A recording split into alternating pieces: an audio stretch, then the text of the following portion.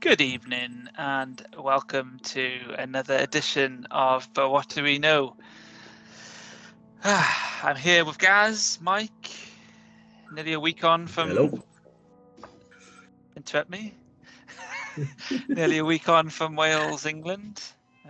It's just nice that he's got clothes on this time.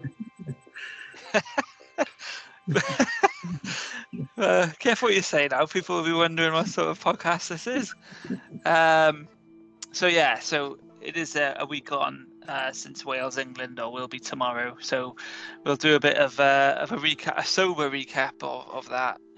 Hopefully, you've listened to our In the Moment special, our post-game special, recorded live at the pub last week. But we're going to break down the game again more soberly, even though we are drinking tonight, but not quite in the same state as we were the other day. So that's what we're going to do tonight. We're going to talk England, Wales. We'll talk France and Wales, of course, next Friday, which might mean that our podcast next week is maybe a different day. Who knows? We'll keep you on your feet, listeners. It could just be that we do it after the Wales-France game.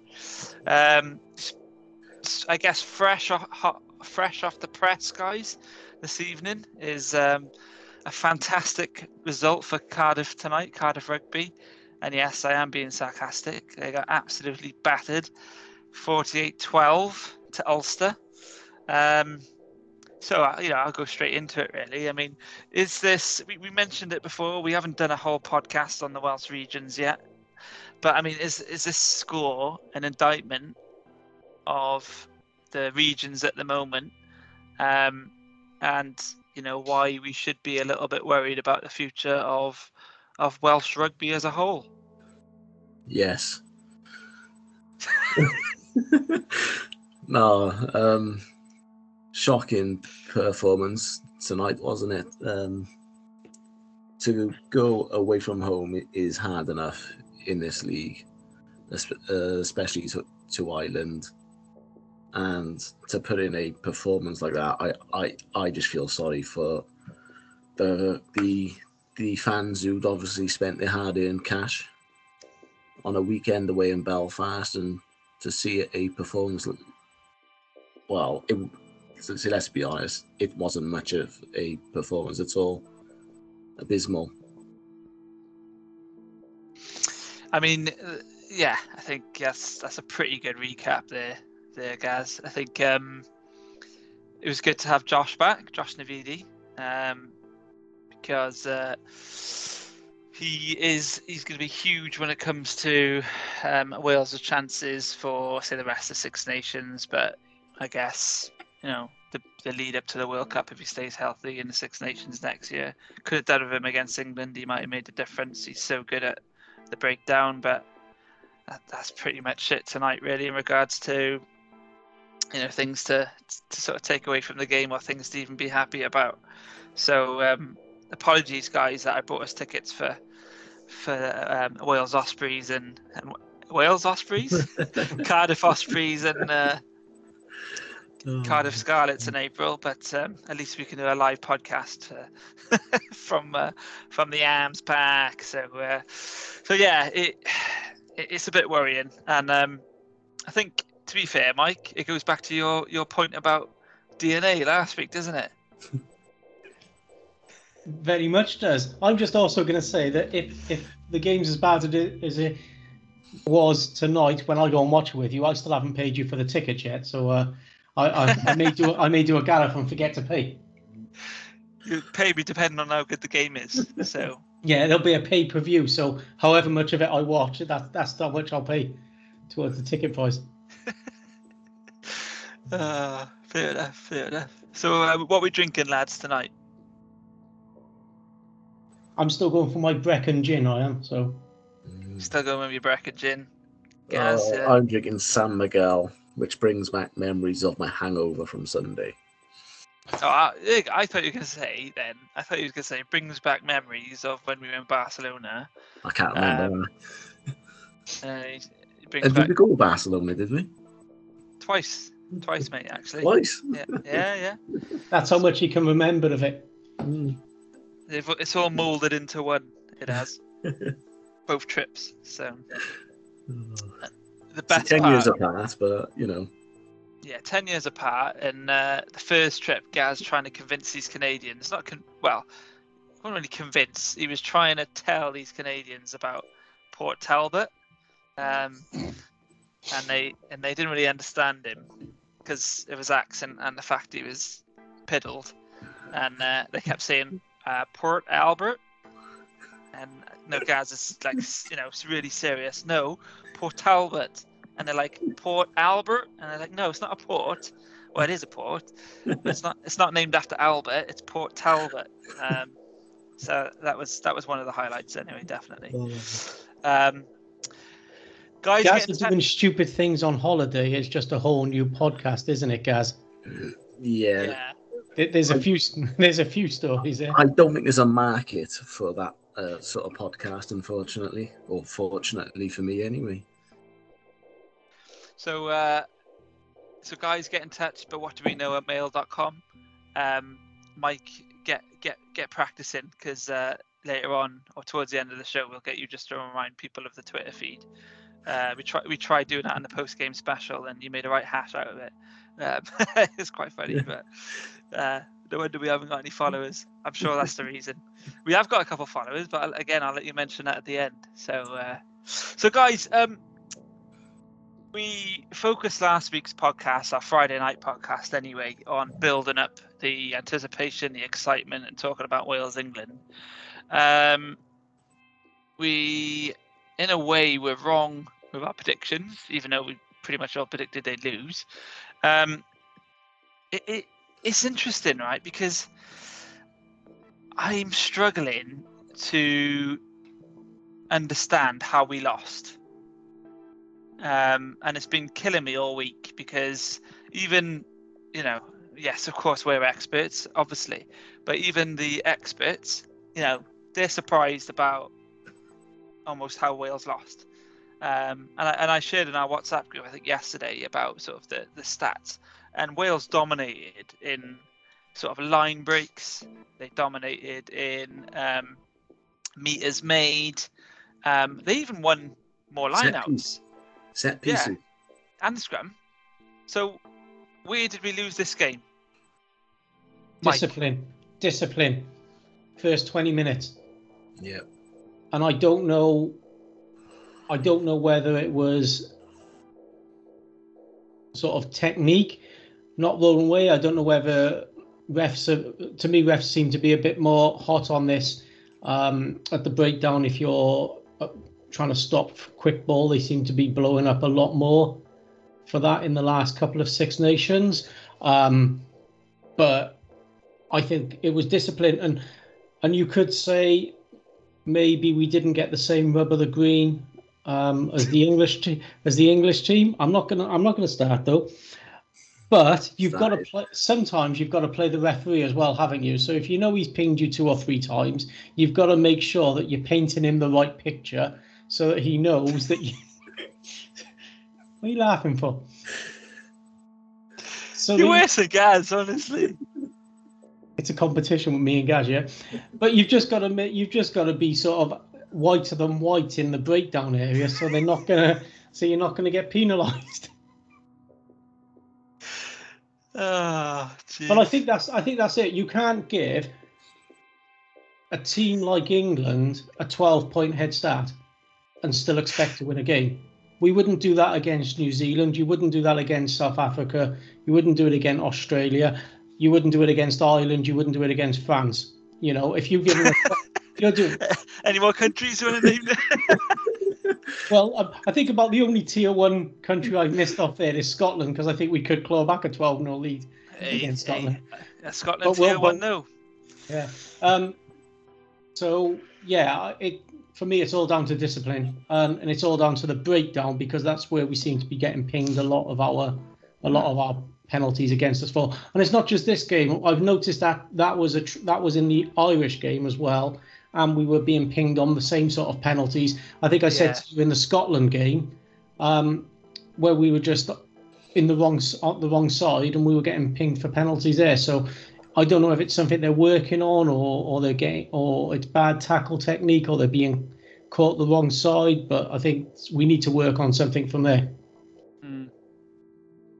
Yeah, I mean, and that's why I said a little bit earlier about Josh Davidi coming back as well, because he'll make such a difference at the breakdown. I'm not saying that that's the simple answer, because there's a lot of work to be done there. But I mentioned a minute ago that Wales, how did they lose it? And before I come to you guys, I mentioned how did Wales lose it, and most of the categories Wales actually won. England, just picking a couple now, offloads, England 6, Wales 14. England handling errors 14, Wales 11. Knock-ons, England 2, Wales 1. Now, this, to your point, Mike, especially in the first 20 minutes, is interesting. So rucks lost, England 3, Wales 8. So that's not a stat you want Wales to win. Breakdown steals, England 6, Wales 3. And then again, though, ruck recycle speed. Steady. Yeah, ruck recycle speed. That's difficult. That's a tongue twister. In between 0 to 3 seconds, Wales won that. So they beat England in that. They beat England in ruck recycle speed between 3 to 6 seconds. They lost it to England in ruck recycle speed 6 seconds or more. Like I say, and England won the battle of the turnovers, so 8-5. Wales were 7-2 winners when it came to mauls won. Line breaks, Wales won. England had more missed tackles. So, most of it is in our favour, and I'm just talking about open play at the moment. So there you go. There's a lot of numbers there, so I'll just pause that. And Gaz, you talk to me about where the game was lost and what happened. Well, the first 20 minutes, I'd say, is where the game was lost. Again, it was a discipline. I think we actually won a penalty when I think it was like 3-0 to England. It was like 2 or 3 minutes on the clock, and Thomas Williams took a bit of a silly tap penalty in our own 22, which then led to, I think, one of our ball carriers got exposed. It's Cuthbert. And then England won the turnover, penalty, 6-0. And it was just stupid little errors, which when you're away from home, first 20 minutes, ideally just keep a fairly simple game plan. Or it's going to sound cliche now, but surely not. Not for you guys. You need to play the rugby in the right areas of the park. I knew you were going to say that. Yeah, because ultimately we put ourselves under pressure, which then led to even more pressure, which just led to more points being conceded. I thought it was going to say pressure again then. But when you're giving any international team 12, say 17 point, say head starts, away from home, it's an uphill task. Yeah. But I would like to say that, look, all the stats we're saying, and I think going back to episode 1, I said I'd prefer to see a performance than a result. And I think in the second half, certainly we got a performance. And if that's the way going forward, at least now from this, if we play the same now against France, at least we can kind of see where Pivac's trying to go and see almost the game plan coming into place that we would all, in the first couple of episodes, we were all criticising and we were saying we can't see what's happening. But particularly what you were saying about the ball recycling speed. I mean, that's obviously the way he wants to play. That's how he played at the Scarlets. It was quick ball. It was get it out wide. It was running rugby. And we did see, particularly the second half, we did see a lot more of that. And it was nice to see the ball getting wide and being thrown out. You could say it's they're 12-0 down. They've got nothing else to lose. We might as well try playing that way. Would they have played that way if it was such a tight game? I don't know, but I would always say, like, we're going back to the first 20 minutes. You can't win a game in the first 20 minutes, but you certainly can lose a game in the first 20 minutes. Yeah, some really good points. I think to what you just sort of said towards the end there, why should it take? It was the same that happened against Wales. I've done it for ages now, but why, using this game as an example, why should it take us being 12-0 down to pull our finger out and start playing rugby? Because when we started playing rugby, our sort of style of rugby as well, second half was awesome. Every time we were in their 22, we scored a try. And, the tries we scored as well, they weren't boring. They weren't shoving up your jumper stuff and, crawl over the line, which you would expect perhaps from England or, these teams with a big pack. They were Welsh tries. They were ruck recycle speed, quick. Thomas Williams, that first try to Josh Adams was fantastic. That pass. Amazing pass. That was like dare I say, like a Kiwi sort of pass. You'd imagine that from a Southern Hemisphere scrum half. Second try, Nick Tompkins. That was going to be a try anyway. He could have passed it out. There were numbers. Yeah. He went for it and he wiggled his way over, and there was some strength there. And he's deceptively strong as well. We talk about the centre battle for Wales, and who's good at centre. He's starting to really cement his place because his defence has been really good. But he hasn't let us down at all. No, and other centres or other people who've been playing centre, they have certainly this tournament. Anyway, I'm still not convinced by Owen Watkin. And obviously Josh Adams playing centre in the first game, that didn't work out. And then the third try with Kieran Hardy, you could say, well, it was just a tap and go, caught England off guard, but he did it last year. He did it again this year. Again, that's what the best teams do. They take advantage of that, and that's what a good scrum half does as well. I was just going to say the same thing. Isn't that what a good scrum half does? He saw the gap. It was just natural tap and go. Didn't have to think about it. But it's that aggressiveness though as well.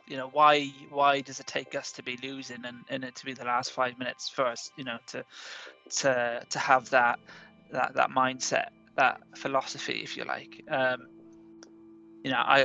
Wales starting slow is starting to become a real issue for them, and I don't know why it is. I don't know. We've talked about Pivac's style and things like that, but if and Rach said this, to be fair to her, if we had if we like American football especially, and any sport, if a team is losing late on, they always get like a consolation try. This was different because there was still 30-40 minutes left when we scored 2 tries in quick succession. This was pressure. This was us finally playing rugby. England didn't take their foot off the gas. We were just clinical, and we finally started getting the ball out and recycling quick. Again, that ruck recycling speed. That wasn't England just taking their foot off the gas. They generally, creativity-wise, didn't have much power. Yes, and the power is obviously what we struggled with because ultimately that's what conceded the penalties. But in regards to creativity, ironically, we said before last Friday, we said, I just can't see Wales scoring tries, and we outscored England 3 tries to 1, and England won. But what do we know? But England's 1 try as well, which we could talk about. That shouldn't have been allowed.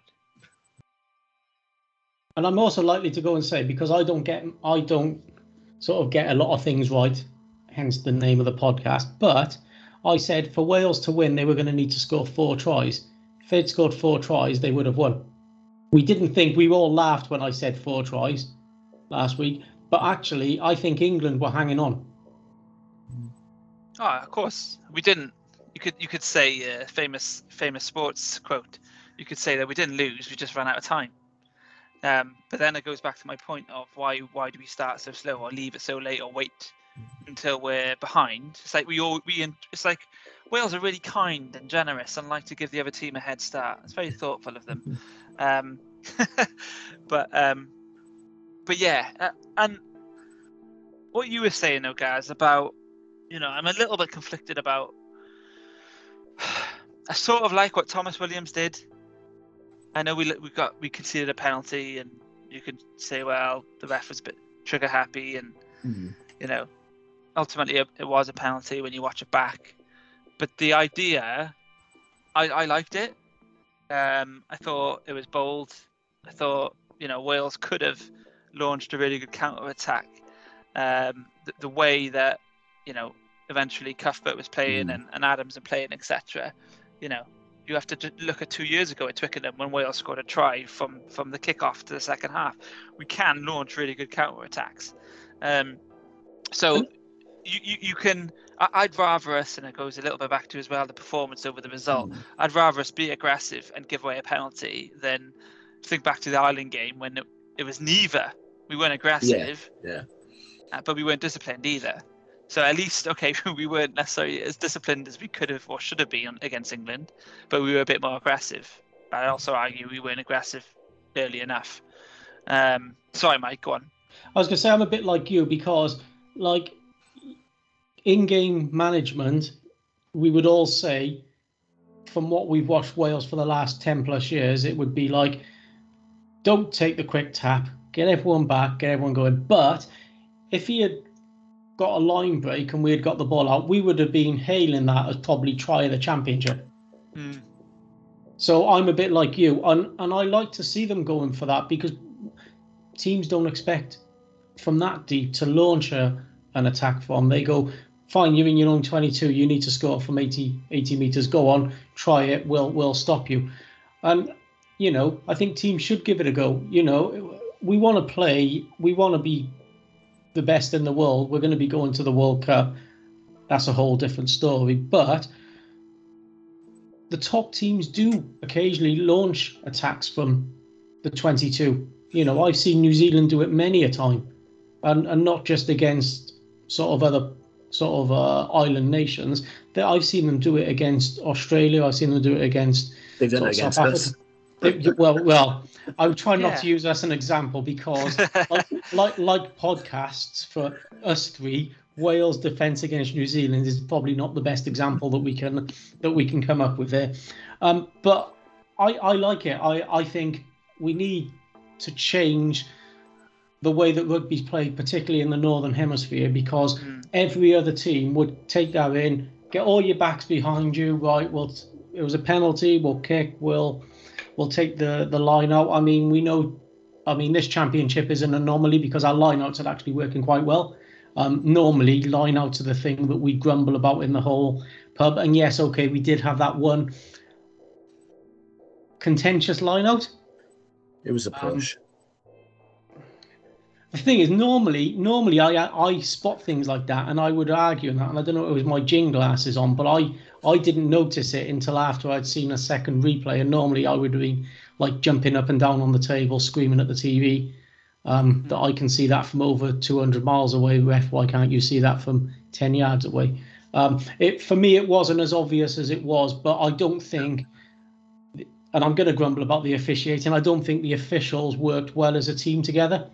I think the TMO could have helped the referee out a bit more. I also think that the refs are the 7th team in the Six Nations this year, and I think they might. I think they might actually win the championship. I like that. Grand slam for the referees. What were you going to say, Gaz? Well, so just watching the highlights back. Say just then, the final penalty which put England 23-12 up. Can either of you guess why that penalty was given? Was it not releasing? No, it wasn't not releasing. It was not rolling away, wasn't it? Nope. Mike? I can't remember. I drank too much gin and I haven't watched the highlights. It was at a ruck in the air on a line out. Yes, of course. That was a bit. He said he dragged him down with the arm, didn't he? Yeah. He was contacted, yeah. Which is ironic when you think about. Yeah. Which is probably what you're going to say. about how England because scored their try. it would have been 20 points to 12. We obviously scored with 30 seconds to go. And that was We our line still out, wasn't it, kicked guys? off. Can't remember, to be honest. Might have been. But, Regardless, I suppose. it's still, who knows, but it was 20 points to 12 at the time. Obviously, if we'd gone up the other end, scored a bit sooner, we would have had a bit more time to potentially kick a winning penalty or drop goal, But hey, that's sport for you sometimes, isn't it? Yeah, of course. It's a lot of what ifs, but if you think about, because if England, it goes back to my point a few minutes ago, if England hadn't scored that try to start the second half, would Wales have then played the way they played? Probably not. They would have just played it a bit more conservatively, which is frustrating. So you can't just say, if England hadn't scored that try, then Wales would have won. Because Wales, like I said, they might have not been as aggressive and scored 3 tries. But a couple more stats for you. Check me out today. But it was 1-1 with opposition scrums 1. Scrum penalties conceded. England 3, Wales 2. So Wales did better in that. Lineouts 1, England 6, Wales 14. That probably surprises you. And opposition lineout stolen was a draw at 2-2. Yeah. So I don't know if any of that surprises you, because I remember thinking our lineout was just dodgy. But what really, I guess, did lose us the game, because we're scratching our heads and thinking, well, how did we lose this? We committed twice as many penalties at the ruck. The penalty count overall was 13-all, mind. Again, don't know if that surprises you. But it's where the penalties are committed, though. I think we committed, especially the first 20 minutes, we committed a lot of hours between the 22 and the halfway line. So all kickable penalties, whereas I remember a couple of the England penalties were in our territory, which means we can't go for the points there. And I'm just going to say that we did also leave 2 points on the field with a misconversion. So we would have only been 2 points behind. So only needing a penalty to win the game, we might have been a slightly different mindset. I know we've all discussed this, but the last penalty we had, which was pretty much on the halfway line, would we have kicked for touch, or would we have gone to attempt to win the game with the penalty? Because it would have been right on the edge of Biggar's range, I reckon. Or would we have still kicked for touch to go over for the to try and go over for the 7? Because he's kicked from that distance before. Granted, a few years ago. I don't know. It's a big ask of him, that's a long kick, though. I mean, that's similar to, I think it's even longer than the one he attempted against Scotland, which fell a bit short. Just this championship. So, but you might have gone for it, because it was a long way to go, and it's a good point. If you listen to Eddie Jones, he always steals a few meters at a mark as well, so he might have been a bit closer. Yeah, it was an exciting end, because we went through the phases, but Itoje then with his Jacqueline did a really good job at putting the game to bed, I guess. But going back to that line out a minute and England's try. So there's the captain's challenge. So what I wanted to talk to you lads about, though, was, does rugby, or at least international rugby, but it could be rugby in general, do they need more of like an NFL sort of a challenge rule where they can almost like throw a flag, or the coach can, or the captain can say, no, I want to use my one challenge to say, look, I want to look at that, not just it's up to TMO's discretion or referee's discretion. I'm saying as captain, I want to use my one challenge per half, or one challenge per game even, and I want you to look at that try. Do you think there needs to be something more like that in rugby? Personally, for me, no. Because from what I'm led to believe, and I've not played at this higher level, that he says that so seriously. No, don't say that. You sure? Yeah. Anyone see me, they know I've not played at a high Only level. played for Wales, eh?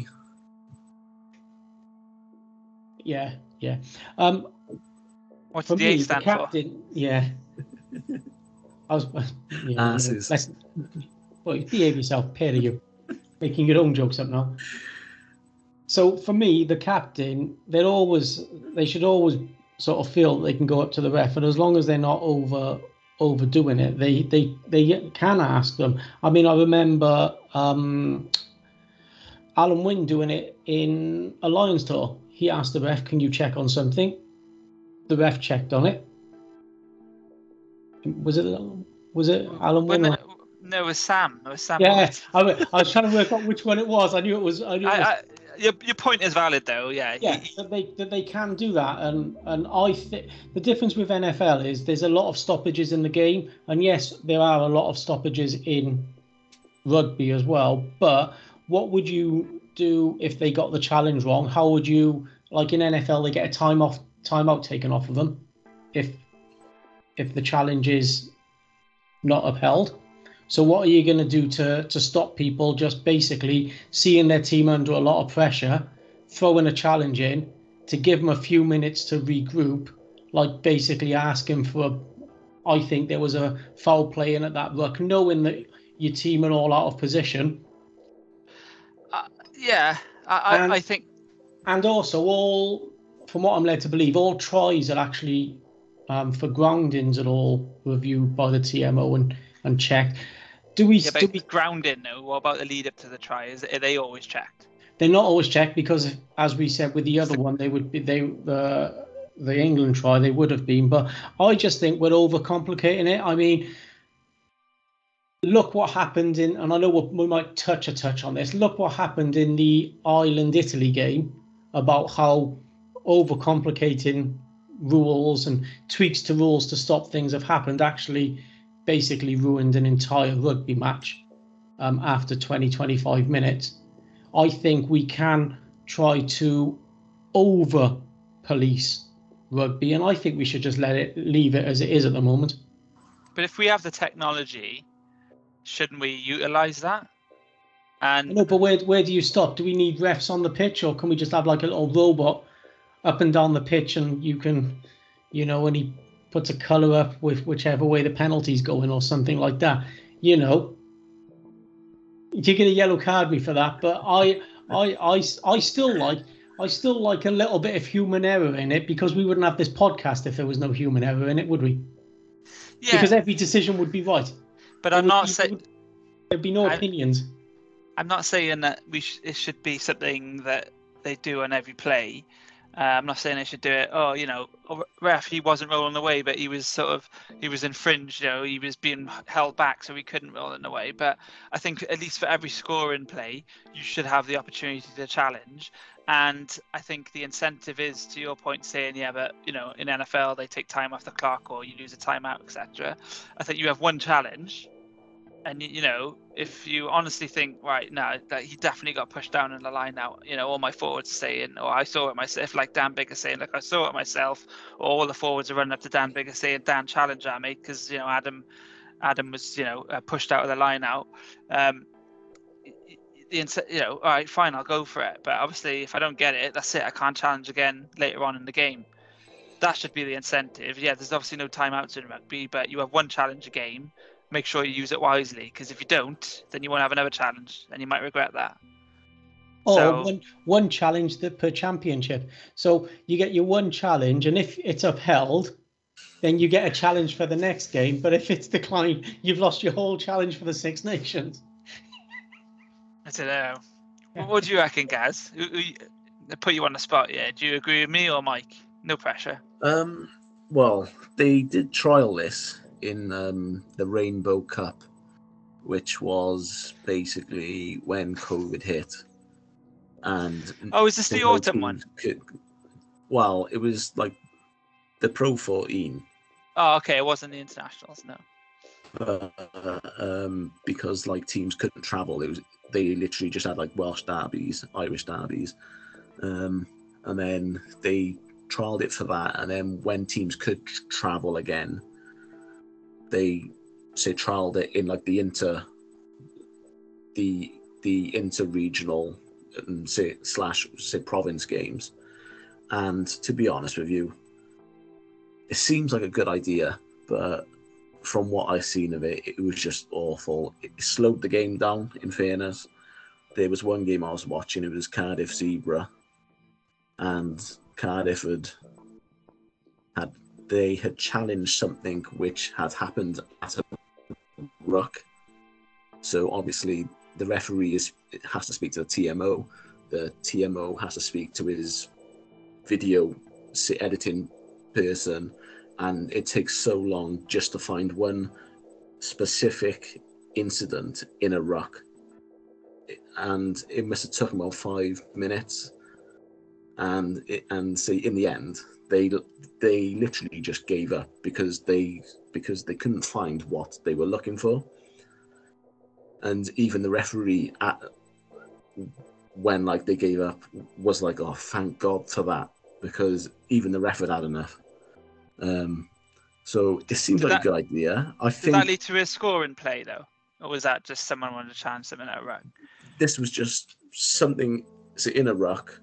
But that's what I'm saying. But I agree that shouldn't be something you can challenge. But I think when it's as massive as a scoring play or an infringement that's led immediately to a try or something, almost like a missed knock on or missed deliberate knock on, or like the other day someone's being pushed out of the line out. I think in that circumstance, that's where I a challenge agree in that sense, but it only has to be for things like that if they're going to use it. How many phases back do you go? Because you could have, like Wales, they had a 35, I think we checked it out eventually, 35 phase try. I mean... 34. 34. I mean, if there's an infringement of the first one, are they actually going to go back that 3.5 minutes and 34 phases? No, and I think that's ridiculous if they do. Yeah. And that's what you're saying, because that's them 34 phases, each of them individually led to that try. Without one of them phases, you wouldn't have had the try. So how far do you go back? Yeah, I agree. And there's opportunities, especially in that example. I know it's an extreme example, but you could argue, okay, maybe one of the phases, certainly at the beginning, went wrong, but you could argue the defending team had a chance in the other 30 phases to get the ball back or to stop the try. So I agree with you. You know, how far do you go back? You wouldn't go back in that instance. But again, thinking back to the try that was scored, there were no phases. That was an act of someone getting pushed out of the line now, the ball going straight to an English player. There was no phases, and he went straight over. Where that would be a good rule. Yeah, that's because what. It's just one phase or whatever, but it is literally it could be used for like infringements at the line out. Yeah. Or say obstruction Scrum. in the midfield area. Yeah, crossing or something like that, Yeah. But what stopped Dan Biggar going to the ref and going, it was first phase? What stopped Biggar going to... Yeah, but the ref shouldn't just be waving him away. If there's a genuine... But he did. Apparently Dan did go, he said, you're going to look at it. And apparently the ref said, yeah, we've looked at it and it's all right. But they only looked at the grounding. But... Well, exactly. But what I'm saying is if they're challenged, say, ref, look at that line out. It's led to the try. Can we just make sure that one of our players wasn't infringed? And what I guess makes it even more annoying is like what Gaz said earlier. We conceded a penalty later on in the game for something that was not even as bad. Yeah, it was technically an infringement at a line out. It was very 50-50. Didn't lead to a try, and yet we got penalised for it. And I think you could say it for all sports, but I think that's the frustrating thing about rugby. We all love rugby and everything, but it's the interpretation of, and it's the inconsistency of the referee. And I again, I'm biased, but I think that was something that, was quite clear on the weekend. A lot of 50-50s went England's way. I'm not saying that, some of the, England were stronger at the breakdown, etc., and did force us to make those penalties. Going back to what Gaz was pointing earlier about Thomas Williams running out of the 22, we got isolated, and we probably were hanging on. That's probably the right call. But there were other calls where I thought, wow, that's a bit harsh. I remember one with Ross Moriarty was penalised for not rolling away, and literally he's been held in. Yeah, he's being held in. That annoys me. Then when you can see they're holding them in. But he's like screaming at the ref, I'm trying to get away. And the ref just sort of looks at him and be like, nah. But like, we can all see that he's being held. Most of them are being held in these days. Yeah. Can we just end this segment on a positive, though? I think all of us were happier that there was a performance there, though. Yeah, definitely. Yeah. Definitely. Yeah. I mean... You're leaning back in your chair because you're going to say something controversial to it now. All I was going to say was going back to the line-out that England scored. So even Dylan Hartley, ex-England captain, said this week that Wales should have refused to play on. Now, that's quite extreme. But they said, and I quote, in my view, this isn't Dylan Hartley. That last bit was Dylan Hartley, but this is me now saying in my view, sorry. in my view, but what do I know? So our defence didn't concede any tries. They didn't. Yes, Wales conceded tries on paper, but our defence didn't. There was that fluke. It was that... So even, right, if it wasn't impeded at the line-out, right, and it was just a terrible throw by Ryan Elias, because there's a little bit of ownership that has to be gone on him, right? Even if he just overthrows it and it lands in Don Brandt's hands, his ball handling hands, right? And he scores. That's not really. I don't really think, because of the proximity to the line, I don't really think you can blame our defence for that. That is a set piece error that's conceded that try. It was our lack of discipline that gave away 18 points. Yeah, really. And they didn't really create anything, England. No.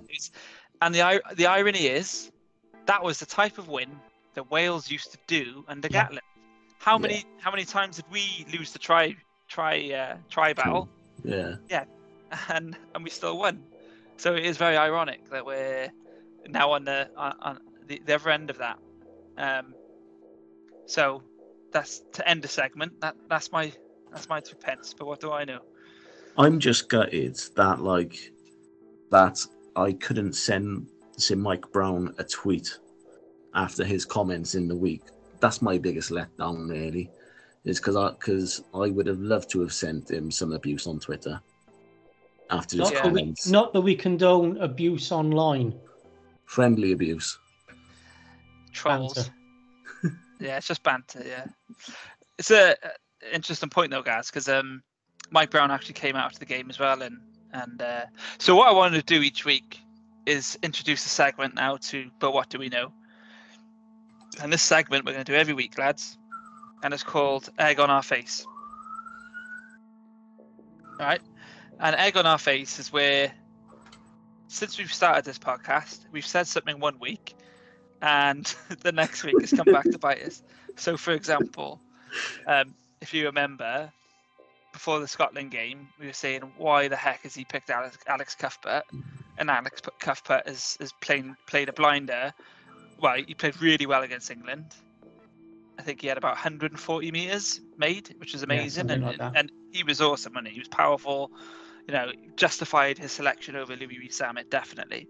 And he played well against Scotland. And of course, it was right before the Scotland game where we said, what's he doing with Cuthbert? So there was a bit of egg on our face. I think there's a bit of egg on this week, egg on our face as well, because we said, Wales won't score enough tries. And they did. But there's also egg on the face of Mike Brown, because Mike Brown has even come out this week and said, "Right, fair play. There is some players in that game that actually would easily get in England, and it would easily have got in the England team. Josh Adams, Thomas Williams, even Cuthbert, Faletau. I mean, what a return for Toby Faletau. I mean, that is immense. Being out of international rugby for so long, and he just unbelievable. He played the whole 80 minutes. Yeah, just awesome, absolutely awesome, and that's hopefully what Josh Navidi will bring if he is selected next week. And he used his ball handling hands as well. He did. One little criticism of Alex Cuthbert is in the 12th minute, he made a fantastic break, and I know it's easy to say in hindsight. He made a fantastic break, literally ran over a couple of people. He must have made about 30 metres on that break, if you remember, if you know what I'm on about. And if you don't go back and have a look at the highlights. 12th minute, he gets tackled and then he gets penalised for not releasing. If he had passed it, Josh Adams was in. Mm-hmm. And again, I know it's what ifs and hindsight, but that has been the criticism of Alex Cuthbert over the last few years, and perhaps why he was dropped and wasn't selected, is that sometimes he doesn't see that final pass. So yeah, just a little point. Again, this all could have been or whatever, but going back to being clinical and things like that. If you're going to be the best in the world, you need to be clinical. The All Blacks probably would have passed that. I don't want to be like Mike and start naming loads of teams, but New Zealand would have passed that, Australia would have passed that, England would have passed that, France would have passed that. So, what I was also going to say earlier, quickly, sorry guys, was we were talking about like Thomas Williams trying to make a break from his own 22, Wales' own 22, and Wales being more aggressive, and Mike, you saying about that exciting style of rugby, etc., etc. France do that. A lot of the time, France will pounce on other teams' errors, and that's where they launch their attacks and usually score tries. Did it against Scotland from either ball that Scotland kicked away, or if they turned the ball over at the scrum or at the rucks, etc. So that's how dangerous and clinical France are. Which brings me on to the France game. I mean, like I said earlier, if Wales start slow, which they have a tendency of doing, then it's gonna be a hard enough game as it is against France. But it's good night. I was gonna say good night Vienna. It's gonna be good night Cardiff if Wales start slow. So what's the team selection and what is it that Wales need to do, Mike, to compete or even beat France? So I'm going to say that I think we just need to play like it's easy to say, play like we played the second half against England. We started, because the set pieces were going well, we had a good platform to release our backs. I think we need to play with the speed that we were playing with. We always seem to have quite good games on Friday night against France. Even when we've not been playing too well, we seem to normally manage to scrape a win against France. Personally, and I know all the previous weeks I've said Wales will win, Wales will win, Wales will win. I think France are going to win the Grand Slam. I think for me they're probably the Northern Hemisphere team in form, and I can't see us beating them. But again, I'm just happy if we have a performance against them. And watch us go and stuff them now. I've said that. Team selection. Well, I said for the England game to bring back Jonathan Davis, so I'd definitely bring him back against France for his experience, because France will come at us at all angles. Definitely going to need his experience. Keep the back three the same, half backs the same. Do you drop Basham and bring Navidi back in at 7? That's a possibility. I'd keep Sif Faletau in. Probably keep Ross in for his aggression. Second rows, yeah, the second rows haven't let us down. Front row, there's not much we can do with the front row at the moment. No, there really isn't. I mean, I think they said something on Wales Online about our props not doing enough ball carrying against England.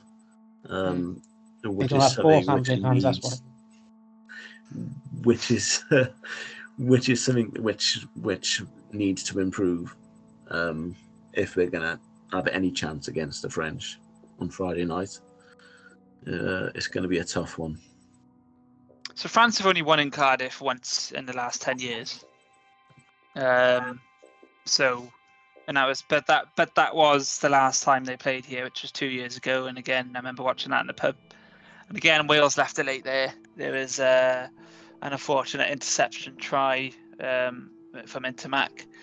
and then we were pressing late for the win, and Nick Tompkins broke away and got penalised for not releasing.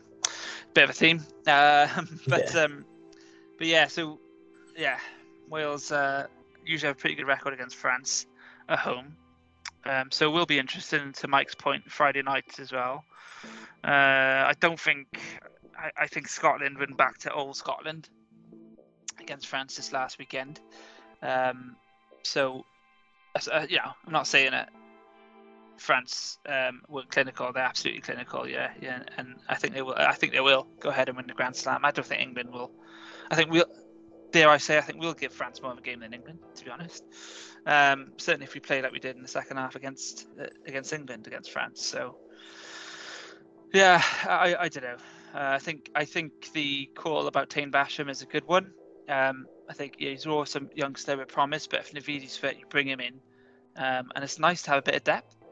It's nice for Basham to go away and think, well, actually, I'm pretty good, but I'm still not the best, and that's only going to, well, hopefully motivate him more to get better, because he's only young. So it's nice to have that luxury, I guess. So yeah, I think I wouldn't change too much of the line out. You have Adams, Cuthbert, Biggar, Williams, centres. Yeah, I mean, I would have Jonathan Davis and Nick Tompkins start. I think he'll leave it, though. I think he'll leave Watkin in because he wants there to be, a consistent partnership at centre. And then the forwards, like you said, I think he'll probably leave that the same. But I do think if Navidi's fit, and obviously, did he play the full 80 minutes tonight? I didn't notice. I turned off after 70 minutes. Yeah, he played at least 70. Yeah, so if he's fit, that's good. And if he's fit, I would play him against France, definitely, because we'll need him. We'll need him at the breakdown, definitely. So interesting. Yeah, we'll see. All right, lads. I don't know if you want to give a prediction now for Wales France, because probably our next podcast might be after that. So Mike, have you thought about a prediction already for that game? Yeah, and it's not going to be a popular one. I can see France by 8. Yeah, I'd probably agree with that. Do you think it'll be high scoring or low scoring? There'll be tries in this game. I can see there being maybe as much as 9 or 10 tries in the whole game for France. Yeah, a try fest. No, I think so. I mean, we put 3. We only played a half, and we still put 3 on past England. You know, and I know France is a different opponent. But I can see us both scoring tries. I can see lots of free flowing rugby. I can see the ball being lobbed out. If one team's behind, then they're gonna start going for it, which is exactly the way we like to play. Both teams have the flair. Both teams have halfbacks that can create, and both teams love running in broken field, which is why I can see it being an absolute try fest. Are you worried that, Sean Edwards is the defence coach and obviously knows a lot about Wales? A little bit, but I think we're now starting to come out of that Warren Gatland mode that we've been talking about. I think we, especially the second half against England, I think we are moving towards a bit more, dare I say, Wales 2.0, as I'm gonna call it now. What about you guys? My predictions. France by 13. France by 13. They are gonna. I mean, their back line is just superb. I mean, their whole team is superb. They can all ball handle well with their ball handling hands. They can all offload, there's a lot of creativity, a lot of pace, a lot of power. Yeah, France by at least 13 for me. Yeah, I'll say France by 9. I just think I can see them being just a bit more than a converted try, or an unconverted try and a penalty, just in front. I got a feeling Wales will be a bit more sharp or quicker out of the box. Certainly need to be to compete. I think it's pretty evident that if they do play like they did in the second half against England a bit earlier in the game and have a bit less fear and just go for it, and we're not going to win a championship now, so why not? Because after France, with greatest respect, it's only Italy, so they may as well just go for it against France. So that's what I'm hoping. I hope we come firing out of the block, and it could be a classic. It could be also next week's edition of Egg on Our Face, because it could be like a 9-6 game. But I can't see us holding France to 9 points. But I also can't see them holding us to 6. Crazy, really, when you think about how we played against Ireland. But there we go. What difference a few weeks makes. So we'll see, lads. So we'll probably do our next podcast after that game. So just quickly, I just want to do a couple of round robins, if you like. So don't know if you saw in the news this week or in the rugby news that the Welsh national anthem, Hen Rhod Fy N'adau, was ranked 6th out of all the Six Nations national anthems, which is an insult, really. And even, again, getting rid of the bias, that's just ridiculous. Now, it was an Irish radio show, I believe, that came up with these. So I don't know what they've got. I don't know why they got it in for us or whatever. Like they haven't already beaten us, the Six Nations.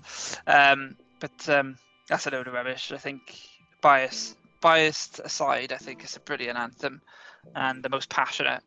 And that's much better than Irish. And I don't care if we have any Irish listeners; it's much better.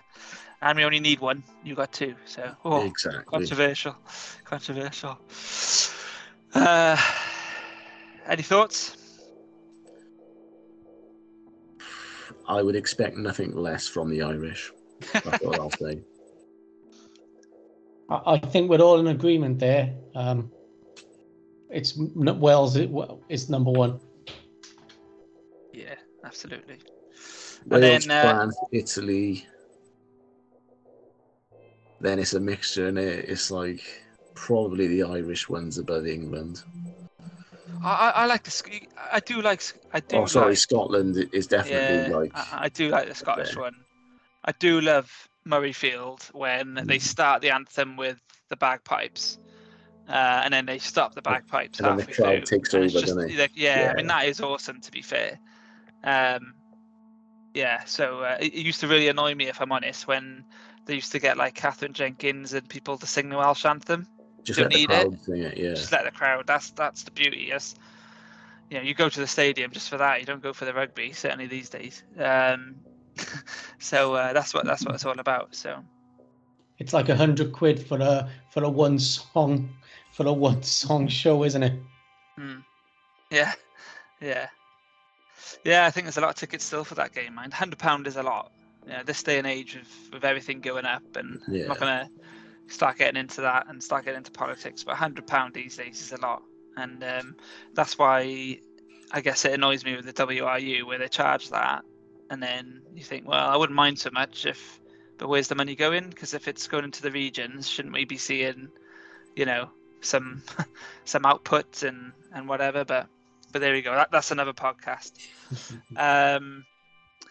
Just quickly as well, just want some sad news today about Shane Warne passing away at only the age of 52.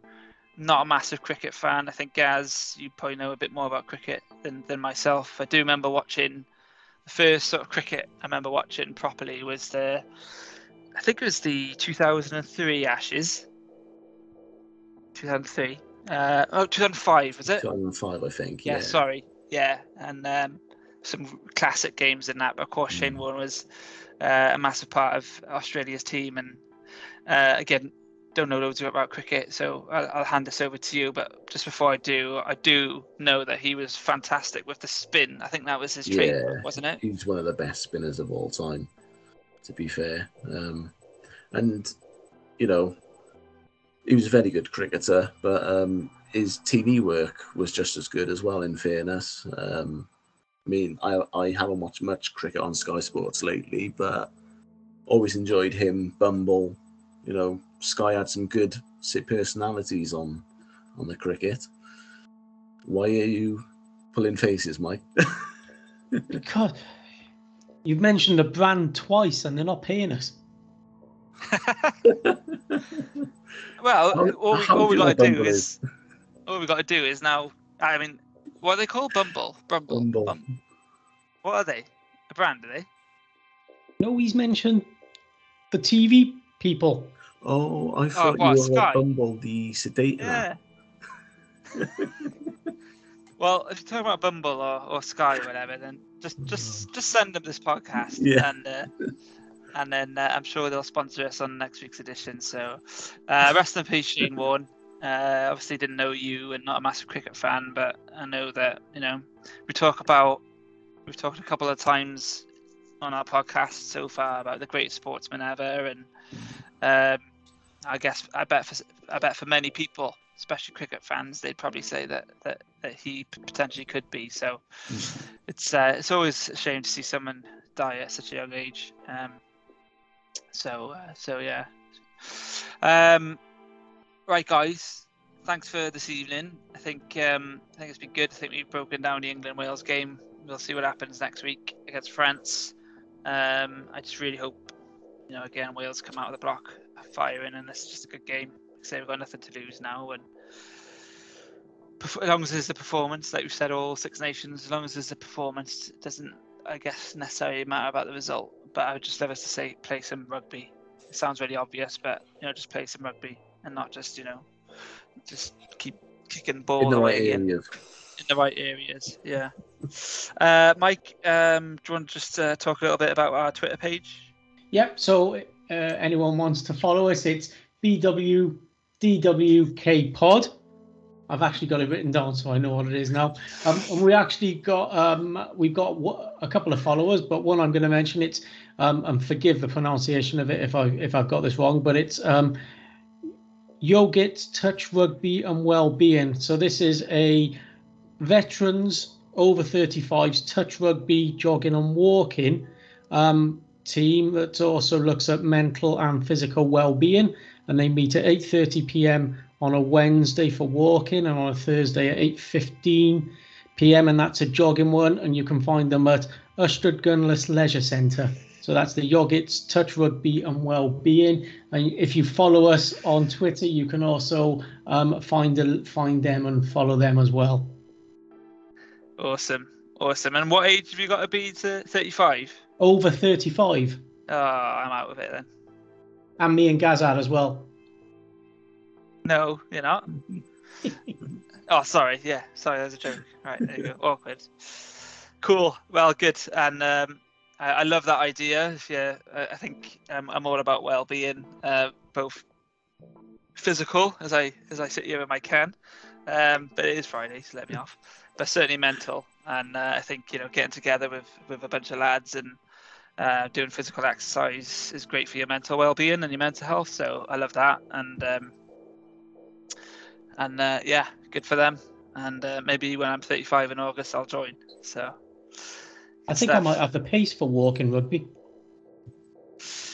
Yeah, I'm sure somehow you'll still find a reason to do a slide tackle or commit a penalty or a tackle or whatever. Basically, I can still see you getting sin binned, is what I'm trying to say. I'll be using the captain's challenge. I wouldn't be the captain.